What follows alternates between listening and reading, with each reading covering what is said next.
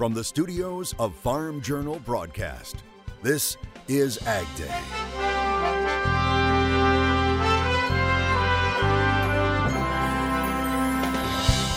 The Soy Solution. We look at the growth of soybean meal around the world. I'm Michelle Rook here in Morocco to look at the potential for sales of U.S. exports. More than hot air, how a balloon is deflating, the latest efforts to restore relations with our top ag export destination. And Congress tries to take on the cattle market again. They don't think there is a role for the federal government in determining what is an appropriate level of negotiated trade. Why some want the government to stay out of it right now on Ag Day.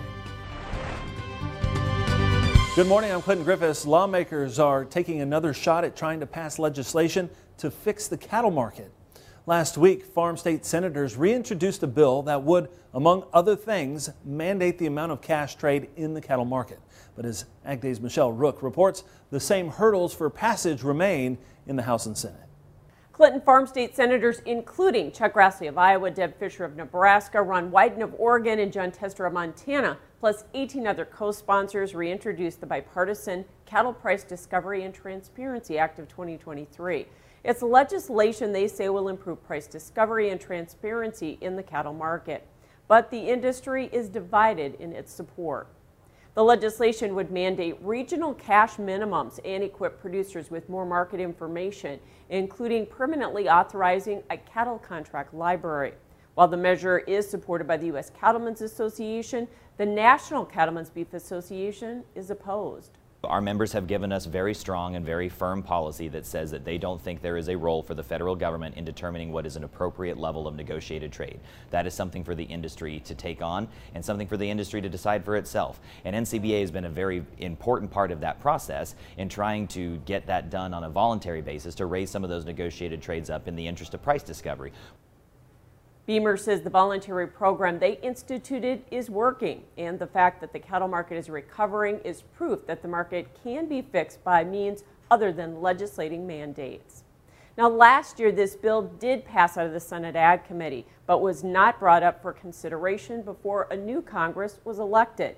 Beamer doesn't think the bill, though, has enough support in the Senate for passage, and so far there is no companion legislation that has been introduced in the House.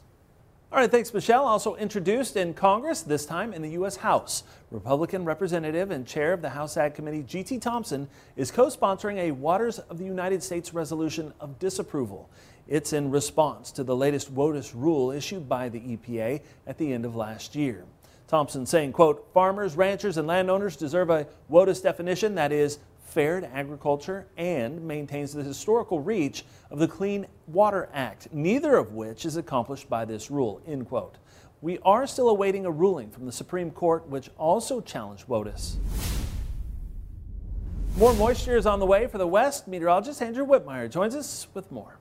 And as we take a look at the precipitation map behind me for out west, we are going to be watching a few little waves here coming on through, but by no means is this going to be a big moisture producer like what we saw back into January. Let's take a look at our temperature map for this afternoon, as we have got much improved temperatures here, especially across the New England coast, which did have a pretty rough weekend with, again, those cold, bitter cold wind chill values, 30s, 40s, 50s, even a few 60s below zero. But by this afternoon, that's a thing of the past. And as we head on into tomorrow for Tuesday here, we're going to be watching a nice subtle ridge building across at least the eastern half of the U.S. And notice those 50s, they're going to try to get as far north as potentially up into parts of the Chicagoland area.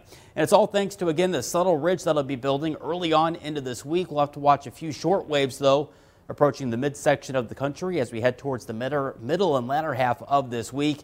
And that'll help to increase moisture chances once again for parts of the Tennessee and Ohio River valleys. And if you're a winter lover, well, we're still waiting for really any big cold spells, and it still looks like throughout the month of February, much of the eastern coast is going to continue to be above average. Meanwhile, below average highs can be expected for parts of the west coast. And the views from the barn don't get much better than this. Sheldon Kurt of Dane, Wisconsin, sharing the view with us. Just beautiful. I'll have more on your Ag Day forecast in just a few. U.S. Secretary of State Antony Blinken postponed a planned diplomatic trip to China that was supposed to happen over the weekend. It comes after the discovery of this a high-altitude Chinese balloon flying over sensitive sites in Montana. Now, China claimed the balloon was a weather research airship that had blown off course. U.S. officials have described it as a surveillance vehicle. The North American Aerospace Defense Command continues to monitor it closely.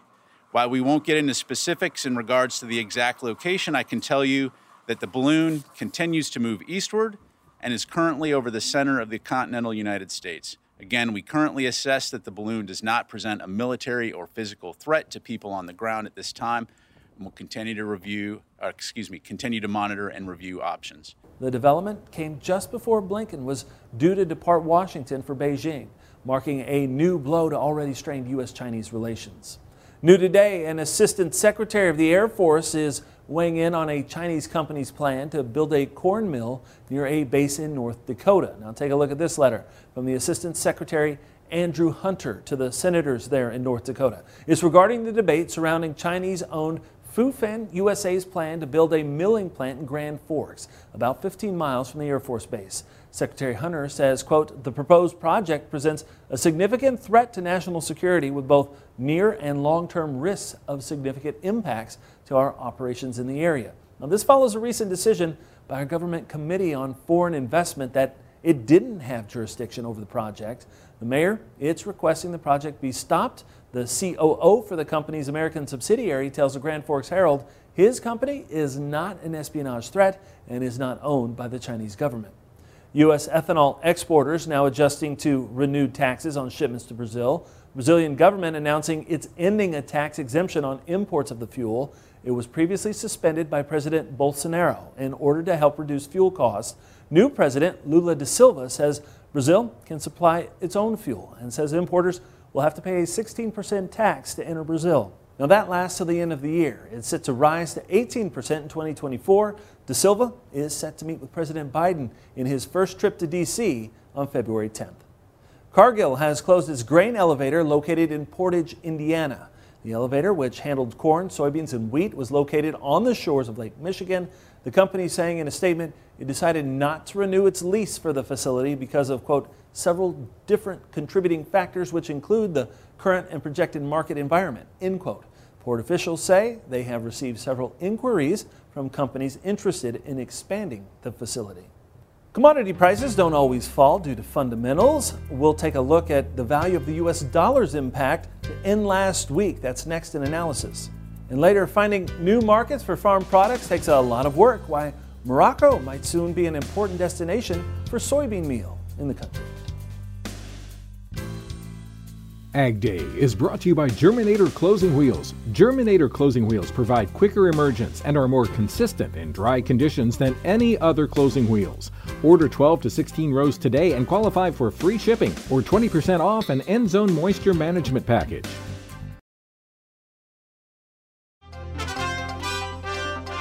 Soybeans and wheat turned lower on Friday as a skyrocketing U.S. dollar weighed on commodities. Michelle Rook is back with a preview of the week ahead in Markets Now.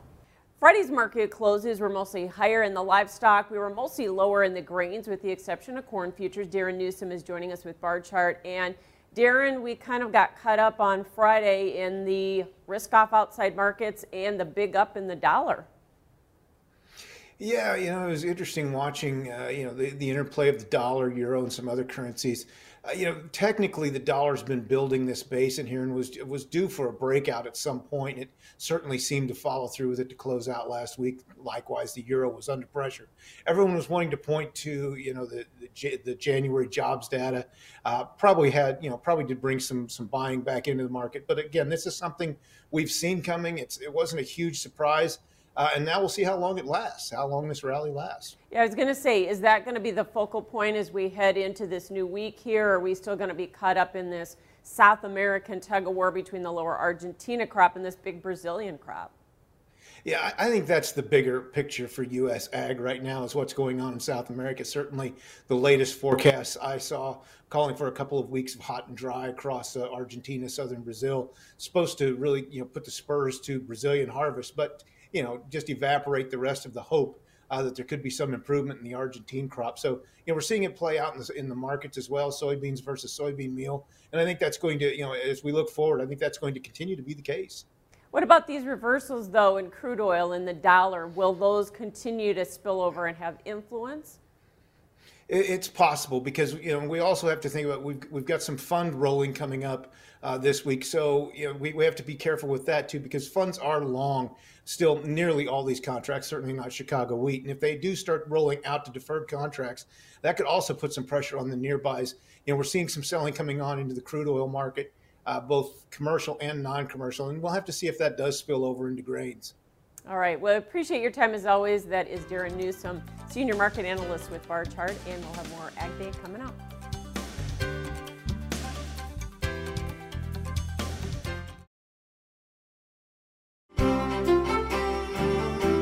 Meteorologist Andrew Whitmire joining us, taking a look at our national forecast. And you've got snow on here. Obviously, some places getting more than others this year. Yeah, we're looking at the Intermountain West again, which is where the snow has pretty much been dominant, and that's where we're going to find it through this upcoming week. The rest of the country, winter's going to be kind of hard to come by here as we head into the first full week of February.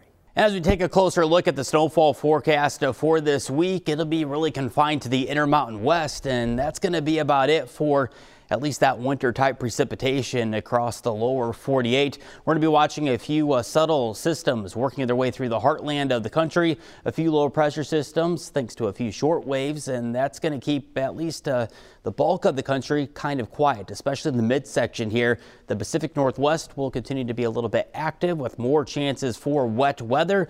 Meanwhile, as we head towards midweek, Tuesday, Wednesday, into Thursday, we'll be watching this fast-moving low-pressure system that'll bring with it a chance for ongoing showers across parts of the Deep South, Tennessee, Ohio River Valley, and then just a little bit of snow on the northern side of that system. And then right before we head on into next weekend, we'll begin to see this cold front beginning to work its way off towards the East Coast. And look at all the quiet weather kind of left behind that system. So we got precipitation this week. No surprise here. We're going to continue to watch again above average precipitation for parts of the Tennessee and Ohio River Valley. And again, kind of dry once again for parts of the middle section. And here's a look at that precipitation forecast for this week, really zooming on in onto where those greens were showing up. Notice where we get some of those oranges and even some of those reds. That's an indication of 2 to 4 inches of water that we'll have to watch for across parts of the Tennessee and Ohio River Valley for this upcoming week. Going into mid-month, more of the same with above average precipitation. And then as we head towards the end of the month, we're still going to keep that moisture centered right over the Tennessee and Ohio River Valley and quiet down across the Four Corners. That's a look around the country. Now let's take a look at your Ag Day select cities. Going on over to Advent, West Virginia, mostly sunny, high 52 degrees. Going over to Wisconsin, northern Wisconsin, cloudy with some light snow, high 34. And going over to Northern California, sun and clouds with a high near 50 degrees. While recent moisture has been beneficial for future crop production in California, many farmers are still dealing with the fallout from last summer's devastating heat wave. Now, it's reported California walnut farmers are tearing out older trees as walnut prices have plummeted well below the cost of production. The California Walnut Commission estimating the 2022 crop suffered $1 billion in damages as hot temperatures in September cooked walnuts on trees at a critical time of the growing cycle. Later, rains led to mold problems. Up to 40% of the walnut volume was impacted. In the equipment market, it's a new week, but the same story. Machinery Pete is here to tell it next. And later, Casablanca isn't just a movie, it may be a future destination for U.S. soybeans. We travel along as farmers work to build this developing market in the country.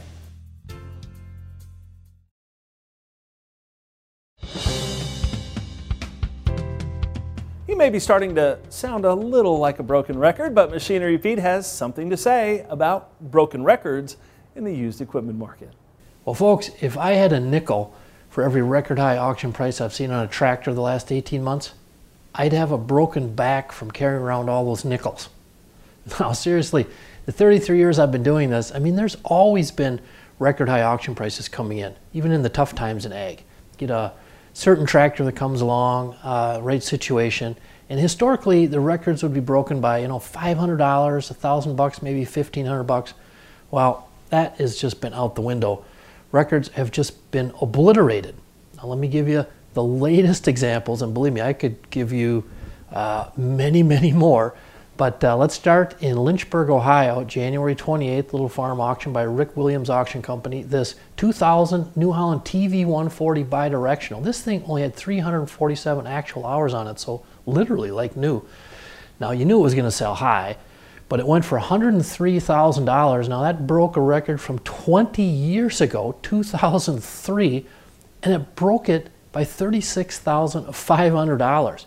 Now, 4 days later, our friends at BigIron.com, their weekly sale, had this beautiful 2008 John Deere 8530 with 5,014 hours on it from Kennard, Nebraska, sell on their February 1st online auction. And it went for $210,250, which is the second highest auction price ever on an 8530. But get this, if you isolate to 8530s with over 5,000 hours on it, this is the highest by $41,000, just incredible.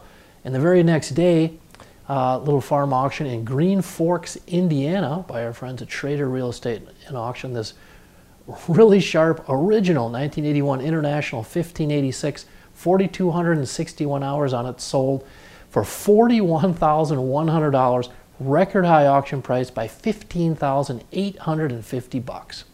All right, thanks, Pete. Okay, so what images come to mind when you think of Morocco? Hopefully, it will soon be piles and piles of soybean meal. We travel there as U.S. farmers work to build this emerging market next.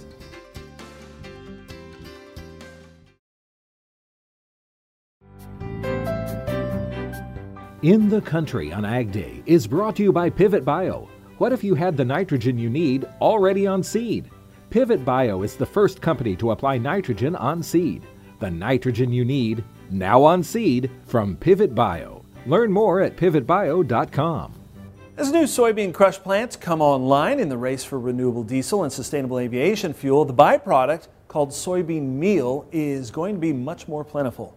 And it makes a great livestock feed for an emerging market like Morocco, as Ag Day's Michelle Rook found out on a recent trip there. Morocco has a growing population and livestock and poultry industry, which presents a huge opportunity for growth of U.S. ag exports.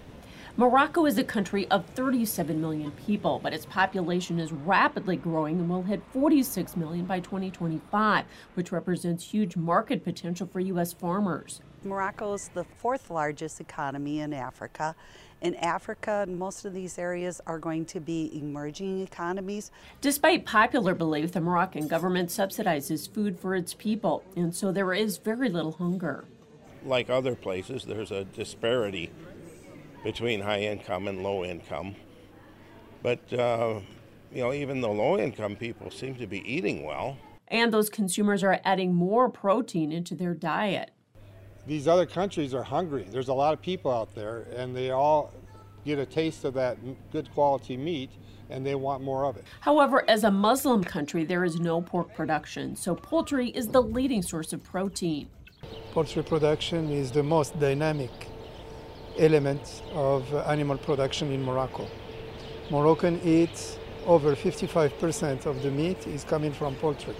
Most Moroccans consume poultry fresh, but there is a shift happening in the protein sector.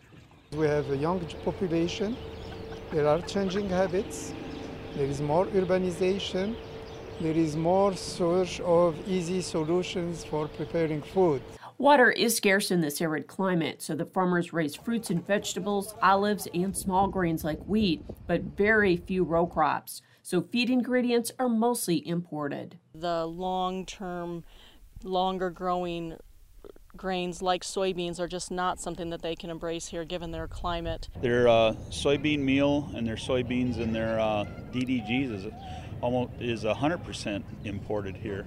And Morocco is already a large importer of U.S. ag products, in part due to a long trading relationship and free trade agreement between the two countries. We have zero duty, so it allowed us to be that the products, American product, will be more competitive. So there is tremendous potential for U.S. farmers to increase sales into this market in the near future. As their population grows, as they become more successful, more profitable to eat more protein in their diet, I think it's a great opportunity for our U.S. producers to export, in particular, soybean meal. In Morocco, I'm Michelle Rook reporting for Ag Day.